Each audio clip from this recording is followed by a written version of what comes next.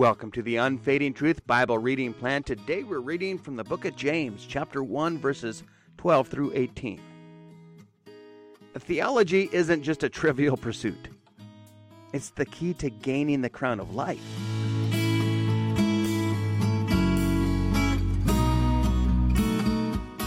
Well, we're going to be reading verses 12 through 18 of James chapter 1 here. Our focus will be on verse 17. We'll begin here at verse 12. Blessed is the one who perseveres under trial, because having stood the test, that person will receive the crown of life that the Lord has promised to those who love him. When tempted, no one should say, God is tempting me, for God cannot be tempted by evil, nor does he tempt anyone. But each person is tempted when they are dragged away by their own evil desire and enticed. Then, after desire has conceived, it gives birth to sin, and sin, when it is full grown, gives birth to death. Don't be deceived. Every good and perfect gift is from above, coming down from the Father of the heavenly lights, who doesn't change like the shifting shadows. He chose to give us birth through the word of truth, that we might be a kind of first fruits of all that he created.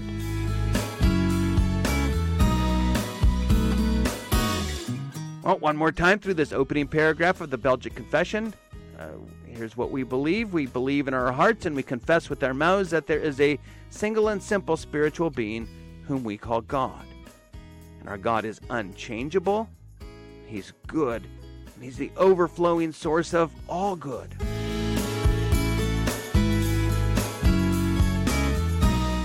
James is a favorite book for so many Christians since it gives such good and practical advice that applies to everyday situations.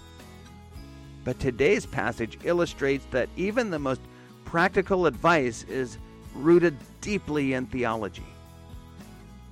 James begins here by reminding you to keep your eye on the prize. He writes that the crown of life that the Lord has promised to those who love him. And this crown will come to those who have persevered under trial and who've stood the test.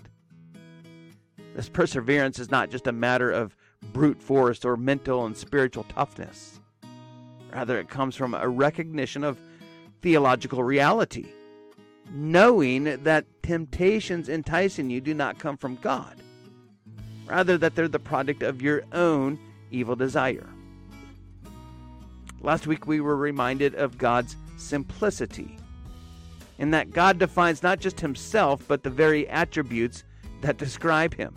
He's not just good, rather he defines the very concept of goodness. James reinforces this doctrine, writing that every good and perfect gift is from above, coming down from the Father of heavenly lights. In other words, as our confession puts it, God is the overflowing source of all good. Every bit of goodness in this world, even the good things done by otherwise evil people, every bit of that goodness has its source in God our Father. Furthermore, you can count on what James wrote 2 millennia ago being just as true today because of another theological truth James reminds us of, that our Father does not change like the shifting shadows. Since God remains the same yesterday, today, and forever, that's how he's described in Hebrews, well, you can always count on God's overflowing goodness. Let's dig a little bit deeper. We've sort of wandered away from the idea that James began with here, that you and I must persevere under trial. But that's by design.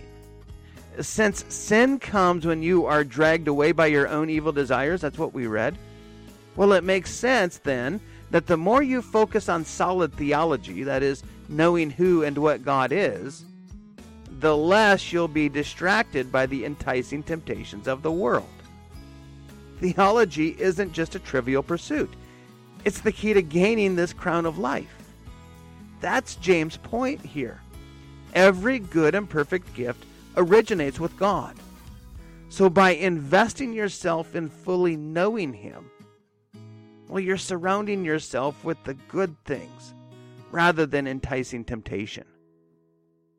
The best way for you to do this is by continually digging deeper into the word of truth so that you might be a kind of first fruits of all that God created. Well, as you pray today, begin your prayer by acknowledging who God is. That's the first A in our triple A prayer pattern. Today, after reading from James chapter 1, let's open our prayer to our Father, the giver of every good and perfect gift, who does not change. Next, let's align our life with God's will as we pray. That's the second A. And do that by thanking God for choosing to give birth to you through the word of truth. And pray that you would pursue it rather than pursuing the enticing temptations of the world. Then you can ask God for what you need. Remember, everything else that you hear today will fade away. But the word of the Lord is unfading truth.